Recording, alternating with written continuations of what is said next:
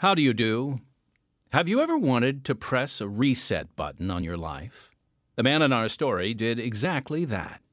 Life in the 1700s would lead him in two very different and dangerous directions.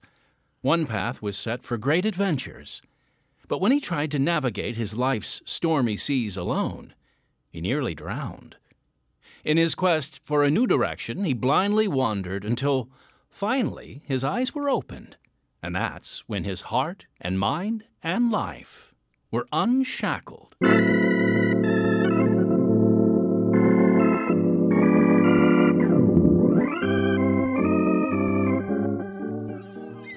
I've asked you, matey. You'll not escape my sword. Yo, howdy, Swabby. Victory is mine. Wait, you hear that? A ship setting sail out in the harbour. Wonder where it's headed. Somewhere exciting. Those sailors probably fight real pirates, too. I was dreaming about ships and pirates you are, John. Mostly when I should be doing my chores. Come on, let's climb that tree to watch it set sail. Me first.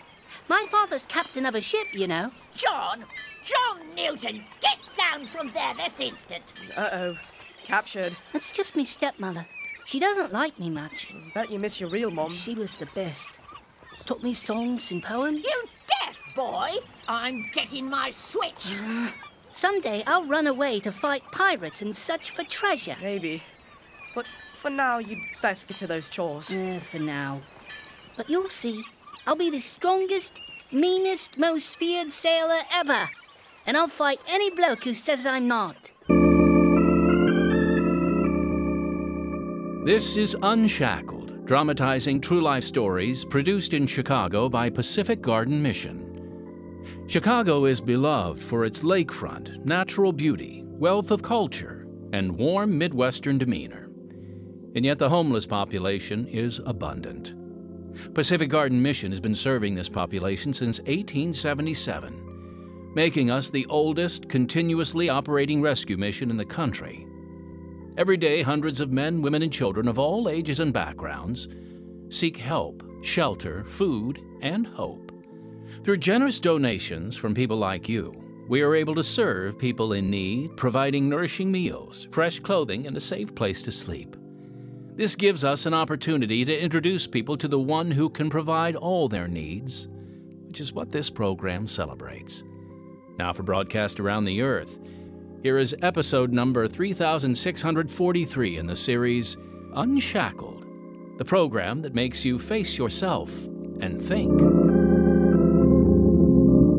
Seeking a life of adventure, the man in our story got more than he bargained for. Based on YWAM Publishing's Christian Heroes Then and Now series by Janet and Jeff Benj, we bring you part one of the true story of John Newton, right now on Unshackled. Sailing the high seas as a ship's captain. That was all I thought of as a boy, though my mother had different plans for me. My earliest memories were of happy times with her, learning Bible lessons and singing her favorite hymns. But when I was 6 years old, she died of a lung disease, leaving me sad and alone. With my father at sea, I had to live with relatives I barely knew. Life became even worse when my father returned, remarried, and went immediately back to sea, leaving me with a stepmother who was nothing like my mother. On which the Prince of Glory died. Boy, you're gonna die along with him if you don't knock off that singing. Sorry, ma'am. Enough with that nonsense. It's not nonsense. My mum taught me that hymn. I don't care who taught you, it's too early for singing. But Mum said a merry heart doeth good like a medicine. She did she? Oh, yes. She said it's important to know the Word of God. It's more important to obey your elders and do your work silently. She wanted me to be a preacher someday. Said it was God's plan for my... Your mother's gone now, and I've got no interest in her church-going ways. But my mum said... Enough, John. I don't want to hear another word about what your mum said. Yes, Mum. Then stop that snivelling. I'll take my switch to you, I will. Lonely and confused, I learned to get along by finishing my chores and then exploring the docks watching the sailors. The faith I had learned from my mother began to fade from my memory until I was 8 years old, and my father returned home and enrolled me in boarding school. At first, I was delighted since it meant I would escape my stepmother, until I discovered I had only traded one pain for another.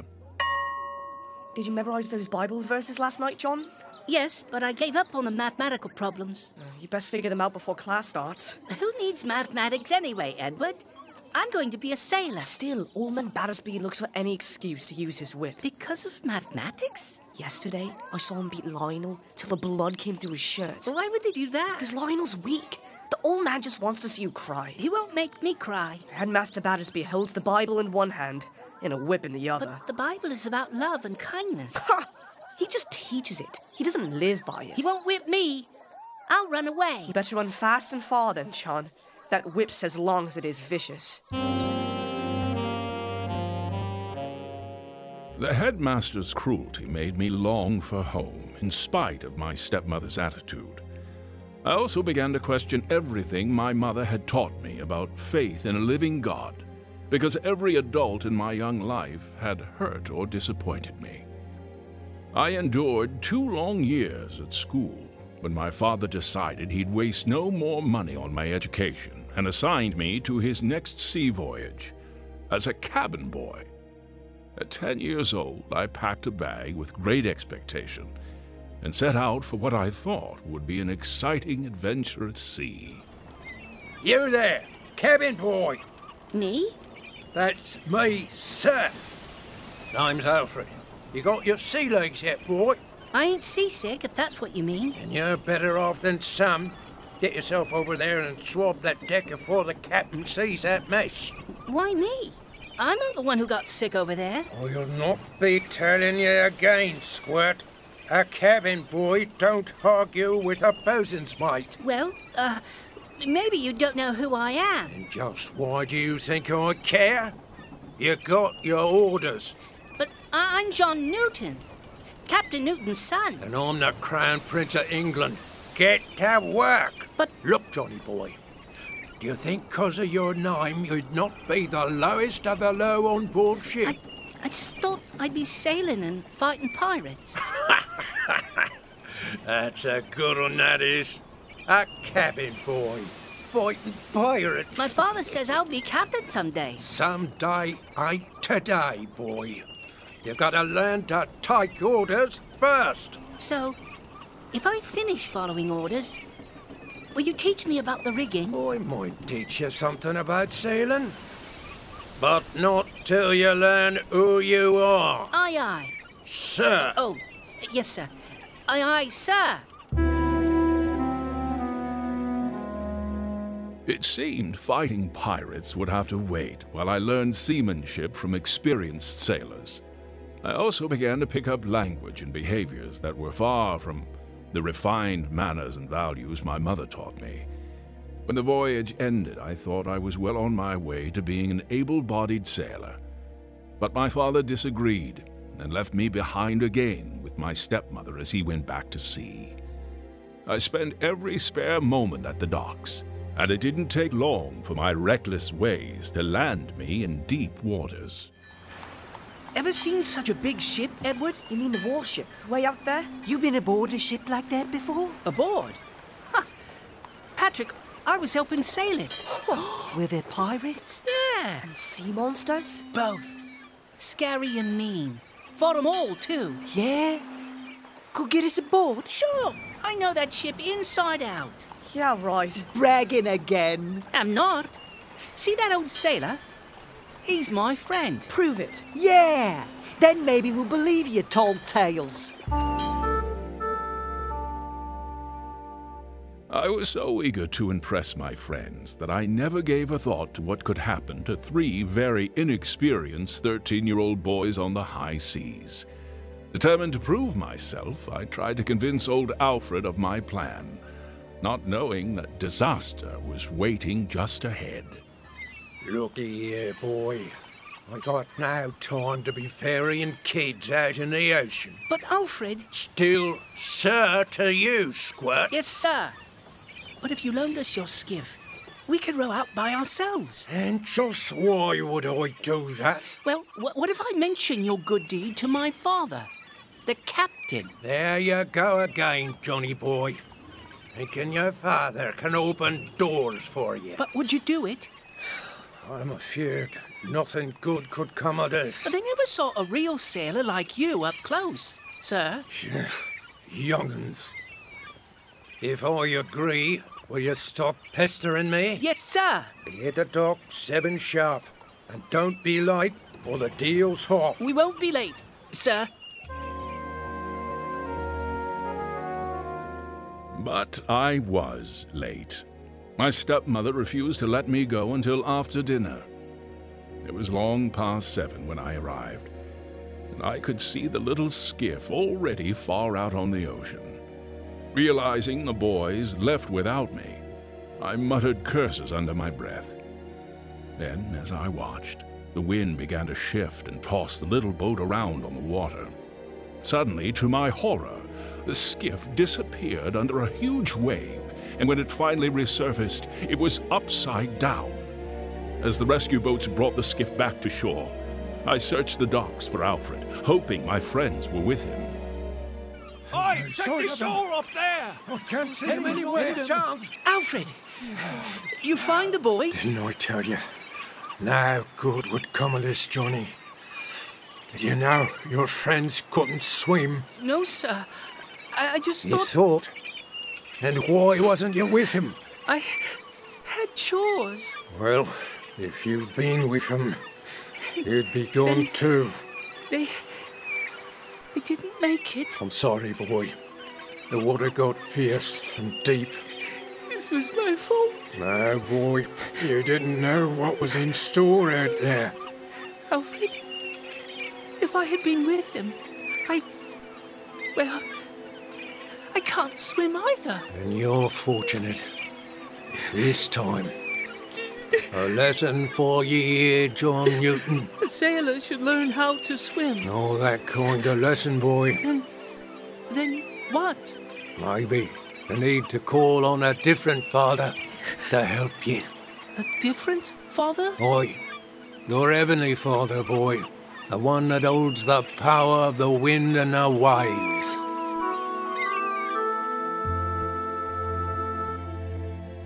My friends' deaths haunted me. I had come so close to dying with them, and I wondered if their souls had gone to heaven or hell. Alfred's words also made me consider my own soul. My mother taught me that God had a plan for my life, but did I really know my heavenly Father any better than my earthly father? Without my mother, my questions would go unanswered. By age 17, I took an exciting new job on the island of Jamaica. But before I sailed, I was sent on an errand to the home of our distant cousin. I didn't know then that my life was about to change dramatically in yet another important direction. We'll find out about John Newton's next adventure in just a moment.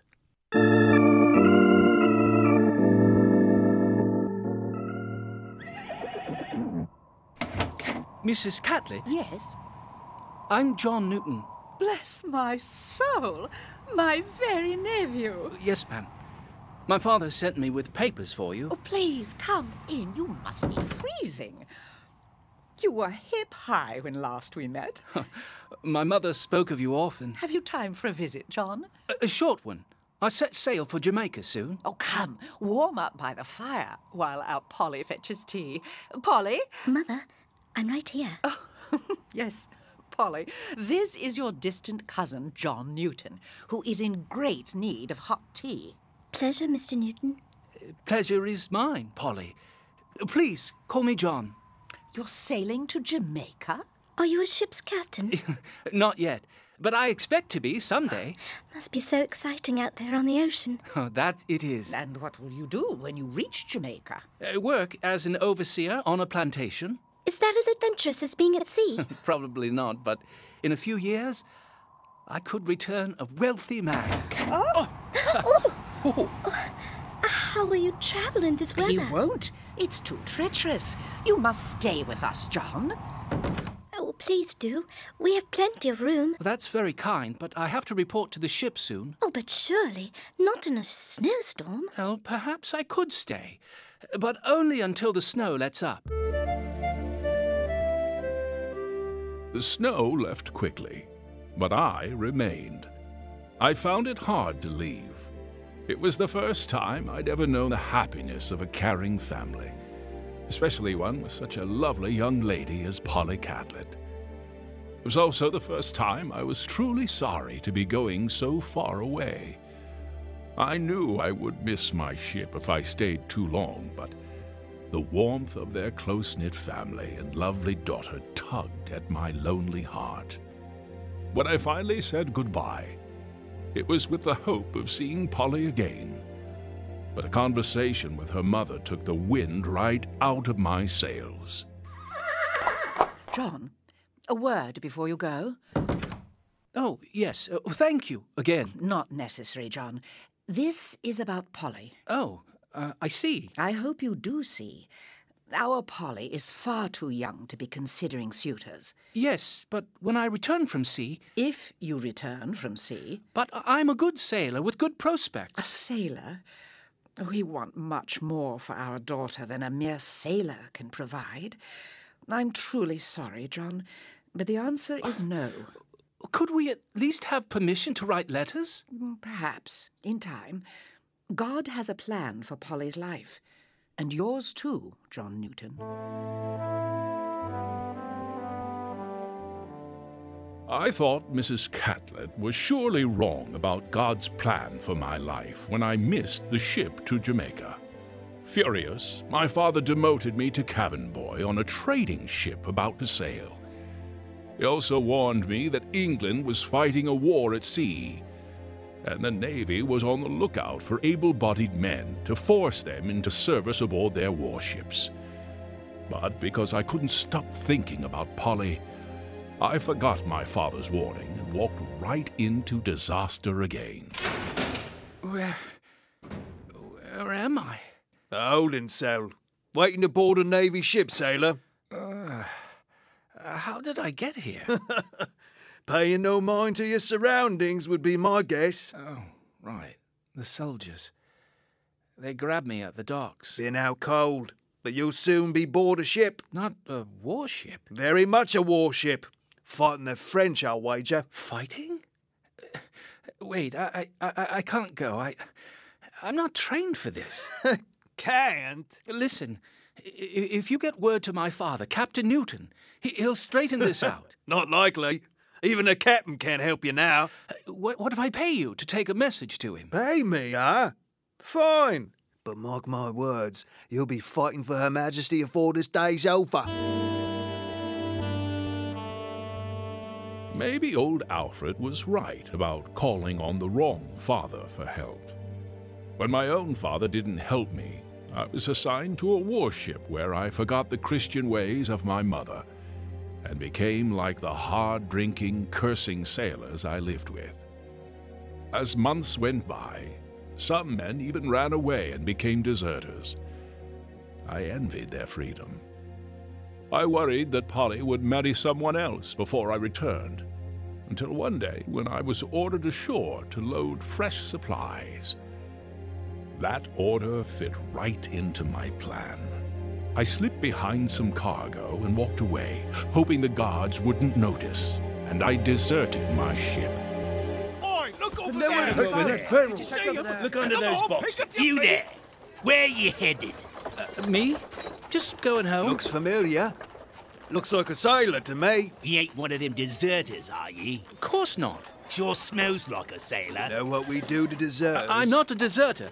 Let me pass. Not buying it. You're coming with us, deserter.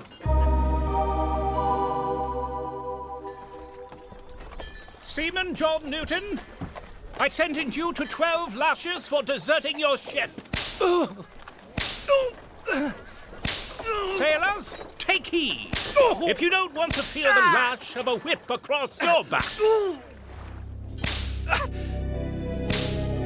Punished, stripped of rank, and back at sea. If there was a Father in heaven who cared, I had certainly fallen from his grace. The only bright spot in my misery was a brief time on shore to visit Polly. At 20 years old, I had already sinned with a heavy hand and made enemies among my shipmates. I knew I would need to change my ways if I was going to find my fortune and impress the Catelets. When a rich merchant named Amos Cowell offered to get me out of the Navy to work on his merchant ships, I jumped at the chance. I couldn't wait to tell Polly the good news. So you're saying you've left the sea? Not entirely. I'll be a trader of merchandise on one of Amos's ships. Where? Islands off the coast of Africa. And you hope to make your fortune this way? I hope to become a man you might consider as a suitor. So you could give up the sea and live a quiet life on land? If that's what it takes. A quiet Christian life? I was taught the Bible, Polly. Some of it still lives in my mind. I see. But does it also live in your heart, John Newton? Because when it does, you will have your fortune, even if you never become a rich man. I thought of Polly's words as I worked for Amos. I even took a Bible with me that I hadn't read since my school days. But my chief aim in reading it had less to do with God and more to do with escaping eternal damnation, especially when the work we were doing was not trading in merchandise, but lives. Human lives. To make matters worse, Amos was married to an island woman who hated me, and while her husband was away, she allowed me to be beaten and starved until I was so sick I almost died. Finally, a messenger came from my father with another offer to consider. Here's to your return to England, my boy. Hold on, Captain Swanwick. I haven't exactly agreed to that yet. Your father thought you might say that. Did he? You expect to make your fortune here by trading slaves? Why not?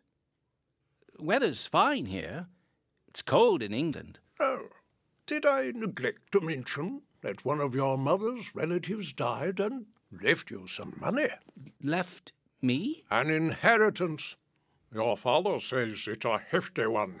How hefty? You'll be a rich man in England, but you must go home to claim it. A fortune? That I don't have to work for? My ship leaves port tomorrow. Come aboard as my guest. England awaits, John.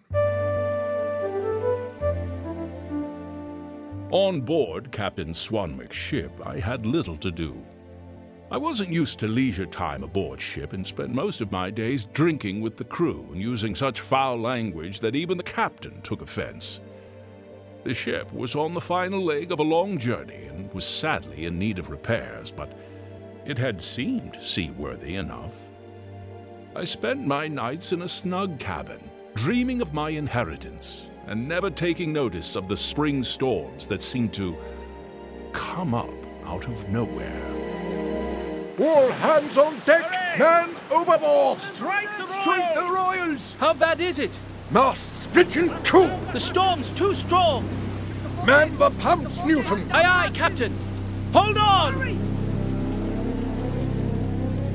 For 9 long hours, the storm raged. In the few moments I had to rest, I searched the Bible for words of comfort. The only passage I remembered was from Proverbs. Ye have set at naught all my counsel, and would none of my reproof. I also will laugh at your calamity. Could that be true? If so, I was terrified that the wickedness of my life meant that a wretch like me didn't deserve the grace of God. Deeply sorry, I asked forgiveness and wished I had a second chance to set things right. But as I rushed back to my post, I knew the end was near. Strike the royals! Lash yourself to the helm or be swept out to sea! Aye, aye, Captain. And the Lord have mercy on us all. The Lord? Aye, John. You're seeing with new eyes. I am. Lord, save us from the raging waters. The storm's gone wild. Yes, sir, it is. But I'm trusting the one who holds the power of the wind and the waves.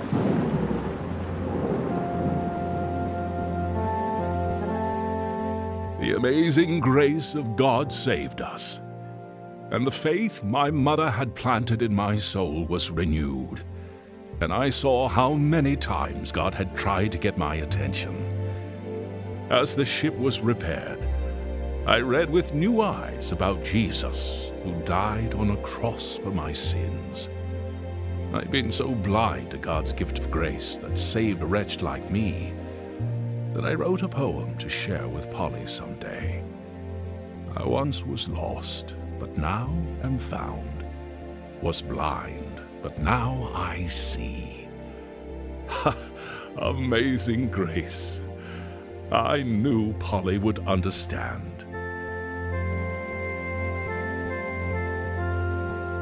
John Newton began to understand what it meant to have his life transformed by Jesus Christ.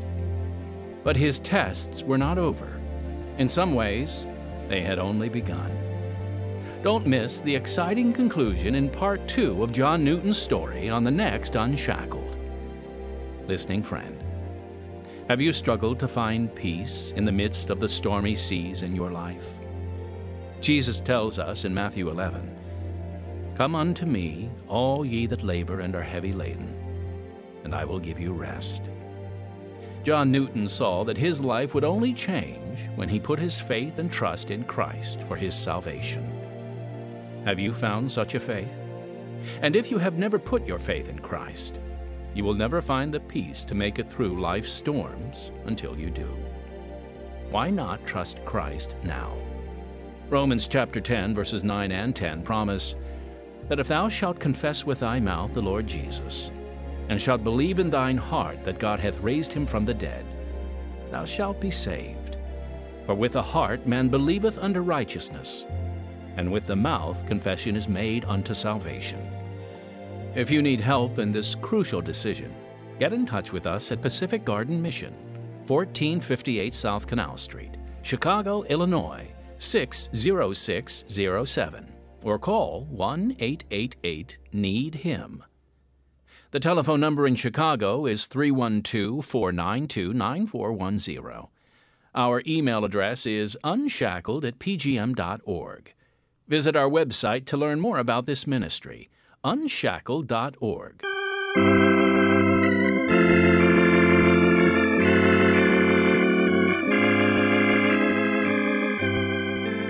This is program number 3643. Heard in Part 1 of the true story of John Newton were Jill Schellebarger, Lisa Keefe, John Bobo, Demetrius Troy, and Jim McCants. Original music and audio engineer Don Badorf. Sound Demetrius Troy. Recording engineer David Pierczynski. Script Karen Knight. Unshackled is produced by Pacific Garden Mission to show through true stories that if your life is empty, it can be filled to overflowing. Please write today. Your letter means a great deal to us. The address? Pacific Garden Mission, 1458 South Canal Street, Chicago, Illinois, 60607. So, until next time, unless our Lord returns before then, I'm Timothy Gregory, reminding you that the doors to Pacific Garden Mission are open night and day. Thanks for listening, and may God bless you.